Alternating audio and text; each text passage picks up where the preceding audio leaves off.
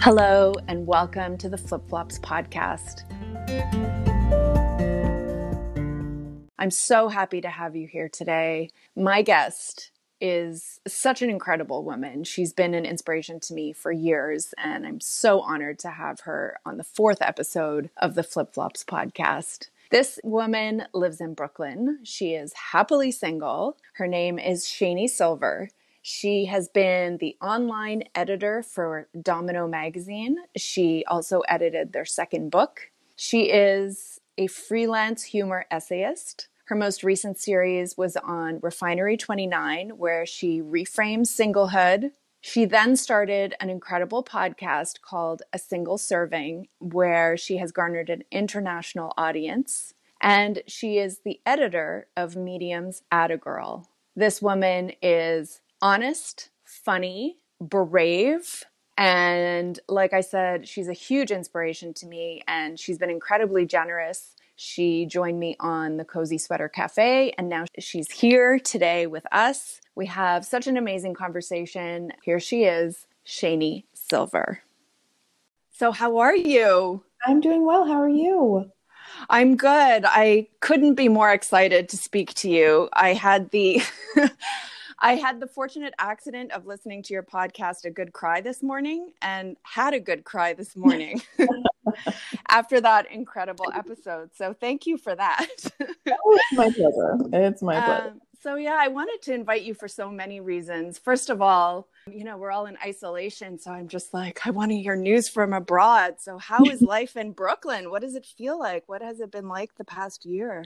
It's been really isolated, for sure. It's been a very scary and isolated year. I have, everybody seems to be approaching the pandemic differently, which is odd and weird. But for me, I don't mess around at all. So I've been very distant and very just sort of confined into my apartment for the last year. And I'm very lucky that I'm able to work from home and earn my living just being here. I'm extremely grateful for that. But it has been a really, really lonely time. That has sucked. But Sure. I've been also really healthy and really lucky. So in that respect, I'm very glad. And are you able to get out and about? Are there any restaurants that are open? So things are slowly opening up a little bit. I think we're at 50% indoor dining, and there's always been outdoor dining. And I've probably done the outdoor dining thing like twice during the year. I haven't really been into it. It just like, for me, going to a restaurant just seems like such a low priority thing during a global pandemic. So I haven't been doing a lot of it. It will be lovely one day when we're all back to normal and I can go sit down at a restaurant and eat something I didn't make for myself. But it hasn't been a huge priority of mine during the pandemic to go places, really. I think the stuff that I've done has been like, very, very small gatherings with like my bubble, and that's it. So it's just like me and 3 of my closest friends that are here. It's slowly opening back up again, which is both positive and a concern. So it's all just as weird as it's ever been. And I think I'll feel a lot better when we have like, okay, everyone's vaccinated now. There's no more mask mandates. Now you can have a life again. Then I'll feel good. But until that happens, I'm still approaching things extremely cautiously. But I think we're doing a great job. We've vaccinated millions of people already and more every day. So I'm hoping that it's not too far away. So what have you been doing to entertain yourself outside of all the work that you do? Oh my gosh. I know you've done a lot of baking. I just saw you made some beautiful bread. That looks delicious. Yeah. Baking has been a huge solace to me during the pandemic. Any sort of cooking and baking and challenging myself to do things I've never done before has been really entertaining. I've had like a lot of group Zooms with various groups of friends all over the country that has been a great solace to me as well, to have like specific Zooms together. But after a while, it like you run out of steam for that because it helped in the moment, but now you're like, God, is this moment still here? Like we can't do this anymore. So entertaining myself has been a challenge. I think it's a weird thing. Like it's kind of hard to entertain yourself when you're scared. And I think it's been a really challenging year for a lot of us. Like this is a very scary time. And so just sort of like maintaining mental health and self-care have been huge, huge priorities. And how do you do that? How do you maintain your mental health? Are you journaling? Are you going for long walks? Lots of walks. I try to take a walk a day if I can. That's my preferred preferred method. And then also a lot of just like self-forgiveness. Like if I can't do something today, that's fine. If something's not going to get done today or even this week, that has become fine with me in a way that it was never fine before, because that's the only way to do it. Like I have to be nice to myself. I have to forgive myself for things because it's the most insane year of my life, of all of our lives. And there's an immense amount of stress and fear and just like longing and grief and so much. So I think the best self-care practice I have is self-forgiveness and just like taking it extremely, extremely easy on myself during this time. Have you found that the combination of fear and creativity has been a challenge? That's a hard one to answer, actually, because I'm still writing and podcasting now just as much as I ever did. So I don't know that it's really put a damper on that, but I will say that I'm a lot better at not forcing myself to write when I don't want to. I used to have a really bad habit of like, no, you need to write something every single day of your life. And now I'm a lot more patient and I can go like a full 7 days now without writing something. And that's like unheard of. Wow. Before. Yeah.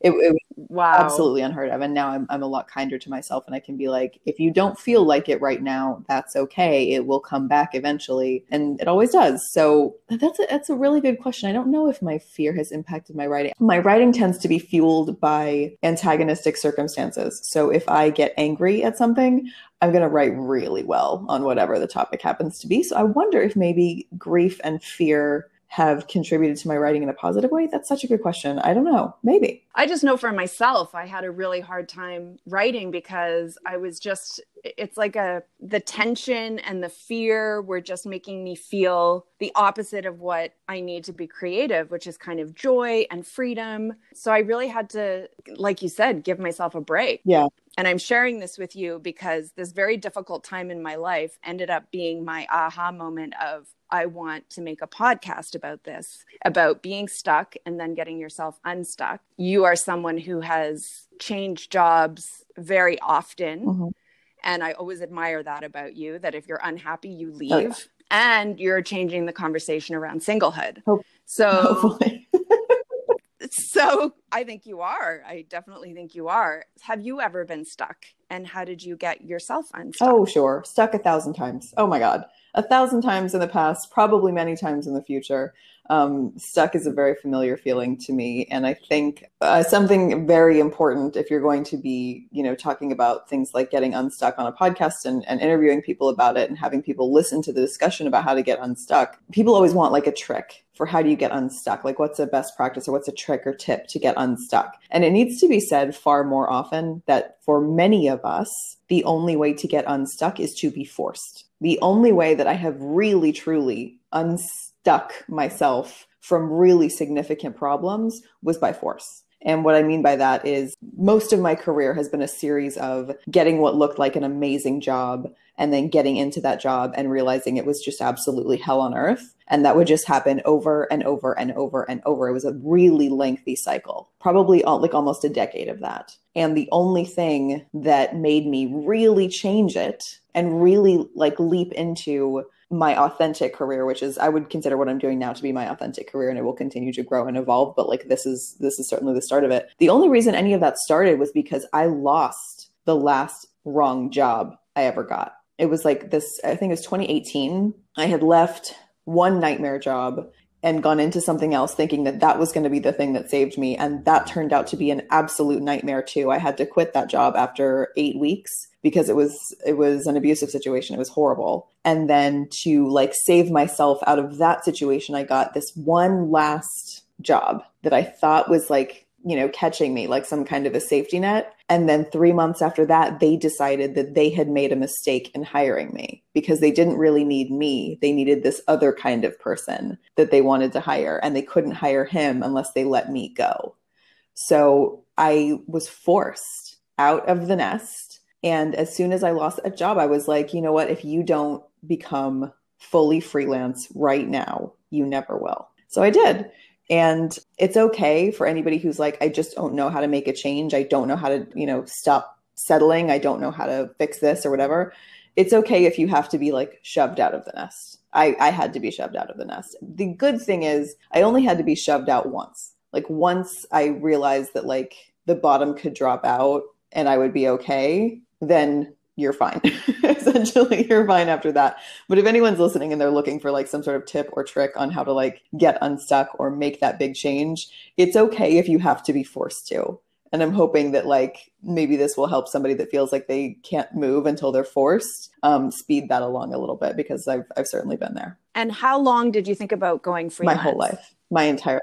Really? I never should have been working for anyone else ever in my career, but I thought I had to. I thought that was the only way that you could be successful, is if you were working for a company in an office with health insurance and a salary and, you know, automatic savings for retirement, and all those little cozy, safe things were how I was raised. Like, you will do all of these things or you will be a failure. The world will end unless you do all of these things. And it won't. I was just never taught anything different. And it took me a very, very long time into my adulthood to figure out that I can do something different and be happy and be successful. Tell me about the quote from your grandmother about loving your job. Oh, yeah. My great grandmother, she used to tell my mom, she used to tell all of her family, you don't like your job? Good. You're not supposed to. That was like the famous quote from my grandmother. And in a way, she was right, because your job isn't supposed to, what is supposed to, but your time with your family and your time with yourself, your time away from work is supposed to be what you really live for. That's really the good stuff. Unless you're someone like me who loves work. I love to work. Work is my family. Work is my joy. Like, that's the center for me, is I feel the best when I'm doing work that I love. So I was just a terrible person to hear that quote at a very young age, because it kept me stuck for a long time, because I kept hearing like that old adage, like, if this sucks, that's okay. It's supposed to. Jobs suck. You can't ever be happy at work. This is just the way it is. And after like many, many years of that, I was like, I think I was in my early 30s. And I was like, is this really going to be my whole life? Am I really going to hate all day, every day, 5 days a week? Is that what's really going to happen for, God, 70 more years? I can't live like that. And I didn't want to live like that. So I had to do things a little bit unconventionally to find things that were a better fit for me. For some people, working in the office every day brings them joy. Or, you know, just working their 8 to 10 hour day and, you know, not having a ton of like upward mobility ambition, just like do the job, get the paycheck, leave work at work, and then really having a thriving life at home with family. That's for them. It's less about doing what's expected of you and doing what society accepts, and more about finding the way to live life that makes you feel good. In your episode called Woohoo as blank, you talk about how human design had such a big impact on you. I also am a manifesting generator. And I just reread mine, and it actually says that I will work in some kind of audio production. And I cannot believe it says that. I can't believe I never noticed that before, because I thought about doing this podcast for years and years. And like I said, I kept stopping myself. Now I just read that this morning. One of the lines in your human design was, you want to bring people along with you. And you said that that really struck you when it came to Atta Girl. Yeah, Atta Girl, and also singlehood in general. I think anytime I figure something out and it's way better than the way things used to be, and it's something that's widely applicable, like if it's single women hating being single, or when it's women in general feeling like they're old when they're in their late 30s or early 40s, anytime something is utter nonsense and it doesn't have to be the way it is, once I figure that out, I want to bring people with me, because I see too many people uselessly miserable the way that I used to be. And it's a waste of time. And there's just a happier, better way to live. And if I can help other people feel better, I will. What is it about the conversation around singlehood that made you angry and unhappy specifically? And what did you want to change? I want to change everything, but I think I get very angry when I see injustice. I know I get very angry when I see injustice, and not from a like socio-political or criminal justice kind of stance. And believe me, those things make me angry too. But this one felt unjust because there's an entire generation of women who are getting the worst possible end of things at every turn. And the men they're looking to marry, and I'm of course speaking in a very heterosexual sense right now, the men they're looking to marry are not in their boat at all. And for a decade, I was operating in an online dating space that was an industry selling us lies, essentially. It was like a generation of single women going on online dating looking for a husband and a generation of single men going on online dating looking to get laid. And there were such competing goals operating in the same space. And all the while, single women were just getting dumped on, just this garbage from the other side of things coming at them. All the while, Bumble and Tinder and everybody is just making piles and piles and piles of money off of the hope of single women without ever really giving single women any concrete resources or support of any kind. It was ridiculous to me. And then you look at like the societal opinions of single women versus the societal opinions of single men. They're terrible. Single women are seen as these pathetic, desperate failures, and single men are still seen as playboys. So you have the societal double standard on one side. You have the actual experience of trying to find someone on the other side. Both of those things suck terribly, and single women are right in the middle. And we don't have to be. We can get out of that middle, and we can do it without having to find a man first.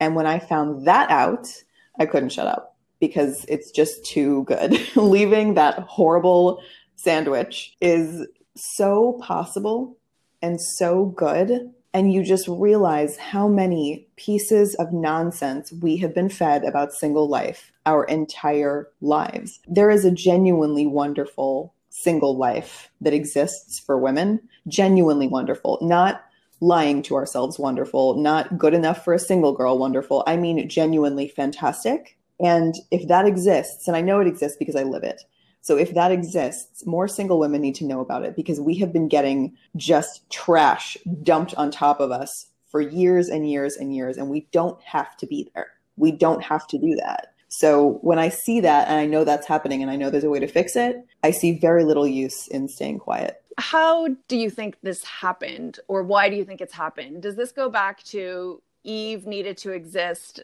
next to Adam, or do you think it's just a marketing ploy? Why do you think that this is so prevalent and not the same for There are men? a lot of patriarchal roots to all of it. The way we talk about women, the way we depict women, the way we make jokes about women, the way we view and value women in society. I think that contributes to it a lot, but it's also like the way society values women and treats women for sure. But then we also have to evaluate the way that we think about ourselves and the way that we treat ourselves and the way that we measure our own success or value in the world. There are so many reasons that have contributed to the current dating landscape. Least of all is the internet. I mean, it's still, we don't really think about this very often, but like online dating as an institution is still very young when you compare it to all of humanity and how often or how long people were just meeting in real life. Online dating is still a very, very new toy, and it never came with instructions. We literally built the wings of the plane while we flew it. And for women my age, we were among the first guinea pigs to ever really get into it. And I think it's going to have very lasting and potentially detrimental effects on us, on our mental health, on our emotional health, that nobody ever addresses because they just wanted to create a space where like it was easy for people to come and theoretically connect, but that's not actually what's happening, and no one cares because they're still paying money on the idea of like a dream that it will work. What do you think is the worst thing about it? Is it just this constant sense of people feeling like there's someone else better along the way? It's so dehumanizing. That's what most people think. Most people think online dating is terrible because there are just so many options. I disagree completely. I think online dating is terrible because there are no consequences. There are absolutely no consequences for the behavior of anyone in the online dating space. If before you took an action in the online dating space, either on an app or in real life or via text or whatever, if before you could do that, you had to make it publicly known what you were doing or saying, people will behave a lot better. But they can do whatever they want in the shadows and in the silence. And if it's just one lewd, terrible message that you're sending to, you know, a woman you don't actually know who doesn't actually know you, what's the harm? No one's going to know, right? It's anonymous. It's just this frivolous place where anyone can do whatever they want to somebody and no one seems to care. So I care a lot. So you've stopped using them, right? You've removed them from your phone. Yeah, I deleted the dating apps in January of 2019 and I've never downloaded them again. And prior to that, I was on them for about 11 years and I would always like delete and re-download, delete, re-download, delete, re-download. They went away permanently in January of 2019 because I asked myself how they were serving me. I was allowing something into my life every single day. And I asked myself for the first time, how is this serving me? how has it ever served me? And it never had, because in 11 years of online dating, I had never had one relationship result. I had never had anything good happen in 11 years of the endless swiping. So I was just like, this isn't it. This isn't it for me. I've given it more than a fair test run. And honestly, like, I don't care how I meet someone. I don't care if it's spontaneous. I don't care if, it's somebody fixing me up. I don't care if it's a colleague. I really don't care, because I just don't focus on it. I'm no longer living in pursuit of another person. And that isn't me swearing off dating. I cannot stand that phrase, and I cannot stand when people impose it upon themselves. But I just live.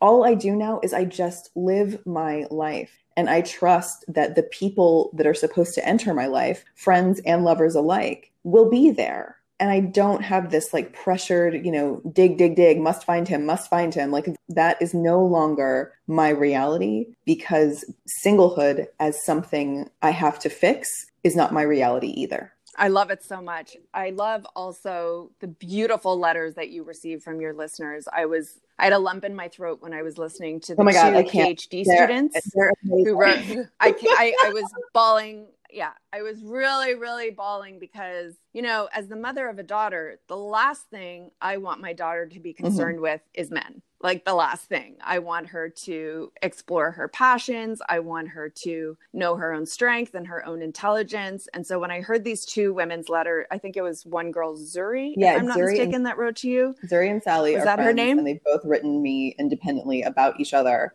And they became friends because of my podcast. And I love them, and I want to meet them in real life so bad. So they both wrote to you and said, basically, they've finished defending their PhD. They were completely focused and changed because of your podcast. I mean, that's really the story. That's it. Like, they have both just, they've learned to like celebrate the wins of their lives instead of focusing so intently on the one thing that they don't have. And it's just so cute that they have been emailing me about each other to celebrate the other one. It's so beautiful. And it's so nice to get any email from any listener that tells me that this is making an impact on them, because, I mean, this now that you are podcasting, it's a very solitary endeavor. Like, it's just you and a microphone and a laptop. And to hear feedback from people is vital to understand, first of all, that you're serving the audience you want to serve. And also just for your own like mental health and reassurance, like, okay, I'm doing something good. I can keep going. Because it's hard. Making a podcast is hard, and it's a lot of work. And for many people, they don't get paid to do it. It's really a wonderful thing to hear that this is making a positive impact on people's lives. Like, what else can I ask for? I'm helping people feel better all the time. It's just the greatest thing I can do with my career. How did the Refinery 29 series come up? And then how did it go from a series into a podcast for you? Totally unconnected. I worked for Refinery 29 back in 2011. I was their first Chicago editor. And then I stopped working for the company and, went about my business for many, many years, having a variety of different jobs in between. And I was always just sort of a freelance writer on the side, because that's the only place I would allow myself to freelance write. And then always stayed in touch with the editor-in-chief of Refinery. She was always a mentor of mine and still is. And she used to give me book recommendations all the time. And I would read whatever she told me to read. And there's this one book that she suggested called Better Than Sane by Allison Rose. And there was a line in that book about the little dishes of poison that married people serve to single women without realizing it. And I emailed her and I'm like, listen, this is so real and so true. And I'm so tired of no one ever talking about the reality of single life. I'm tired of people only talking about dating when they talk about single life. Like, there's so much more to discuss than just dating. I'm so sick of the assumption being that if you're a single woman, all you must want to talk about is dating. That's nonsense. So she's like, okay, let's do a series and write what you want to write about single life. And I did for about 2 years. And about halfway through that, I was just like, I have more work to do. Like, I can connect much more directly to an audience. And so I created a single serving podcast on my own, and it was never connected to Refinery 29. You obviously found a space where you had a voice and you had a lot to say. So I wanted to know how you transferred your voice from writing into a podcast. I did it because I was listening to someone else's podcast like there was this like influencer that I was following on Instagram, and she launched a podcast, and I started listening to her podcast, and I was like, you know what, I could do this. Beyond me. And so I thought about like, if I did this, how would I do it? And I knew I wanted to talk to other people. I knew I wanted more voices in the space than just my own. So I just did it. Did you feel strange at first talking to yourself? Because that was my first experience. The first time I sat down to record, it felt strange and very right at the same time. I think I was like afraid of pushing the record button for the first 6 months or so. But again, just hearing the feedback from people and hearing that it's really helping, that sort of alleviates the fear, I think. And just always being aware, like, and you should ask yourself this before you create anything that you want other people to consume, like, why would they listen? Why would they care? And if you can keep that at the forefront of your mind and always make sure that what you're creating has value for someone else, then you'll be fine. And so I was always, before I would ask someone to be a guest or before I would write an interview, I was always like, okay, what are we going to give the listener? Like, what will they have that they did not have before they pushed play? And I've just kept that up. It's been wonderful to just talk to so many different voices in the space. That's the other thing. Like, singlehood is something that happens to everyone. It doesn't matter what your background is. It doesn't matter where in the world you live. It doesn't matter what your sexual orientation is. It doesn't matter what your gender orientation or identification is. It doesn't matter. Everyone can be single, literally everyone. And it's this wonderful unifier because we have all experienced the charms of singlehood, no matter what our background is or who we are or what what our jobs are, what our personalities are like. It doesn't matter. It's this uniquely unifying thing. And we've all had to make our own decisions about singlehood because the ones that were fed to us were kind of full of nonsense. And it's been really great just sort of like using that as motivation to keep going because it is really hard to start a podcast and it's even harder to keep it going. So you really have to love what you're doing and you really have to make sure that you're really giving something of value to the listener. What do you look for in a guest? I look for relevance. I look for them to be doing something relevant for my audience because at the end of the day, if I wanted to record nothing but solo episodes, I could, and that would be fine. I do a couple solo episodes a year, even more now since I switched to Patreon. So I look for relevance. Like, what are they doing or talking about or creating that has value and relevance to an audience full of single people? That's really it. And once there's like a morsel of relevance, I want to talk to them because I want to talk to everybody. I want to talk to every perspective that I can find. I just want to make sure that there is some relevance and value there for my audience specifically. There might be, no relevance for me, but relevance for another podcast. But I have a very strong connection to my audience and what is going to resonate with them, what has resonated with them. So I look for, what can we give the listener? Do you have a favorite guest or a favorite episode where you were just absolutely blown away by the person or what you learned or just had the best time having a conversation? So many. That's like picking a favorite child. I knew it was going to be a tough question. It's almost impossible. I think most recently, last week, I published an episode with Judith Duportai, who was on the Netflix series Connected in the episode about surveillance. And she wrote a book about all the data that dating apps save on us. And her experience with finding out what Tinder knew about her sort of shocked her out of the singlehood black hole. And so she and I had just the wildest conversation. It was so much fun. So that's recently. And then, my conversation with Sarah Eckel, the author of 27 Wrong Reasons You're Single, is one of my all-time favorites and my most successful episode ever in terms of downloads. And she is brilliant and her book is phenomenal. Speaking with Bella DePaulo, who does so much research she's a social scientist, so she does actual research in the singlehood space. And she knows more about, like, I have emotions and like anger. She has data. She's absolutely amazing. I loved speaking with her. I've had Cara Lowenthal on the podcast a couple of times. She's a friend of mine in real life now. Just so many, way too many to name. I'm very, very lucky. I've had a ridiculous amount of amazing guests. It's amazing. I feel like creativity is such an incredible way to not only change your life, but to save ourselves and to save other people. And I really get a sense that this is such a huge success for you personally, not just, in your career, but it's really beautiful to watch. Beautiful to experience. It's really inspiring. So I just want to congratulate you on what a rich, just incredible podcast that you've put together. And you're just a creative force. Oh, I have a trick question for you. How would you redesign the perfect dating app? I would not design a dating app. I would instead open a bar. I would open a real place with walls and a roof that you would have to go to. I can't even imagine a bar. I can't imagine.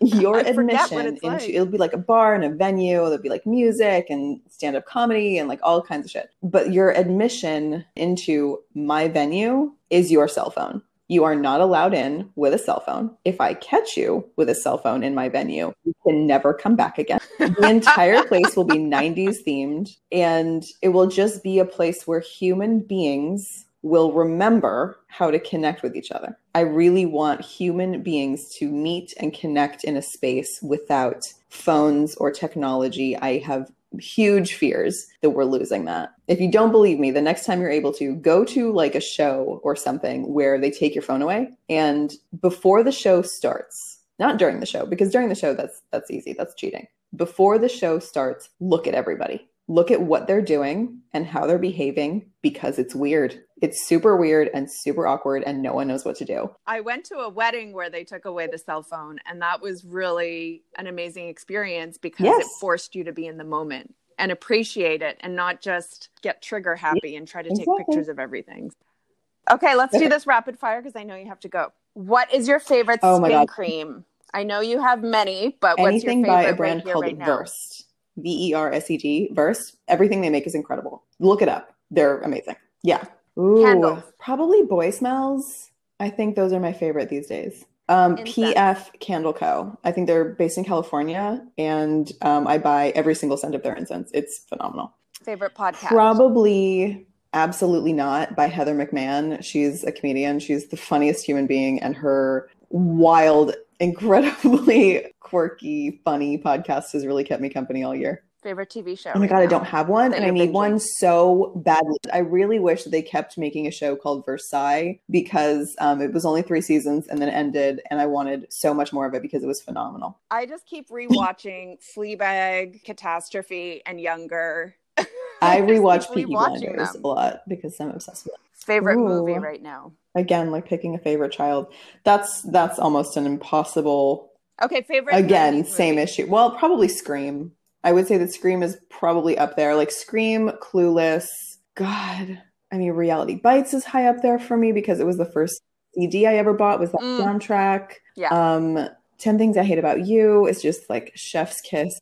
Romeo and Juliet. My God, that's like the crown jewel. Yeah, that's an impossible question. Okay, who's your dream podcast guest? Tracee Ellis Ross. Who's that? Is she the star of, what is that movie that I love so much? The star of Blackish. She is the daughter of Diana Ross. She is. That's correct. Okay, I know who that is. Singlehood Glory. She's phenomenal. Glorious. What was the movie that she was just in? Yeah. Where she played a singer and she was just the diva extraordinaire. I can't remember the name of it, but you're right. That movie. That was fantastic. Favorite place to walk? God, anywhere that's not Brooklyn. I'm so sick of these walks. I need a new place to walk around. It's so funny how from Montreal I have romanticized your experience because you're in Brooklyn, and I just picture you kind of like grabbing an iced coffee and going for a walk. Yeah, but do that. But it's so true. You must be so sick to death of your walks, the same way that, I've just kind of turned it off and I have to listen to podcasts because I can't. There's no, it's terrible. The walks are nice, but when you do them 300 times in a row, it's like enough already. Favorite restaurant to order? I don't actually order from restaurants because I find it to be a massively disappointing experience. But my favorite restaurant in my neighborhood is called Hearts, and almost immediately they turned into a grocery store, and they started selling like to-go versions of some of their famous, either famous dishes or like components of their famous dishes, so that you can like take stuff and make it at home. Like they sell like a completely ready to roast version of their chicken and like all kinds of convenient stuff. And like having that, I have found, is really nice. Like buying like upscale like pantry staples and kitchen staples from a restaurant that I used to go to for like special occasions and stuff. That has been a comfort for sure. Last question. What is your favorite date night with yourself? That's such a good question. I mean, I'm pretty basic. I like to turn it into a weekend. I like to go to a hotel and I have a little dance party and I take a bath and, sometimes I watch TV. Sometimes I just stare at a candle and just listen to music and just That's a really good one. I would agree with you. I think on New Year's Eve of this year, I went to the TWA hotel at JFK And it is, that place is my place. That is my absolute favorite place to be in the world. If it can't be Paris, it should be the TWA Hotel at JFK. That was probably my best like date that I ever took myself on. And like half the thing was closed because of the pandemic. So I was mostly in my room the whole time, but it's just gorgeous. It's this whole like 60s vibe, and it doesn't feel fake. It feels like you're really traveling back in time, which I love. So yeah, something like that. Amazing. Well, thank you so much. And thank you for everything that you do. I'll be reading That and makes listening. me so happy. So keep it up. Just for the record, the movie is called The High Note. That's the name of the movie we were both looking for. It's really great. So I hope you watch it. I hope you were inspired by this guest. I think she shows that writing can be a superpower. Your creativity can be a superpower, not just for yourself, but for other people. If you make your art with intention and with thoughtfulness and with honesty. So I'm just so grateful she was here, and I hope you got a lot out of it. I'd love to hear your feedback. Thanks, and we'll talk soon.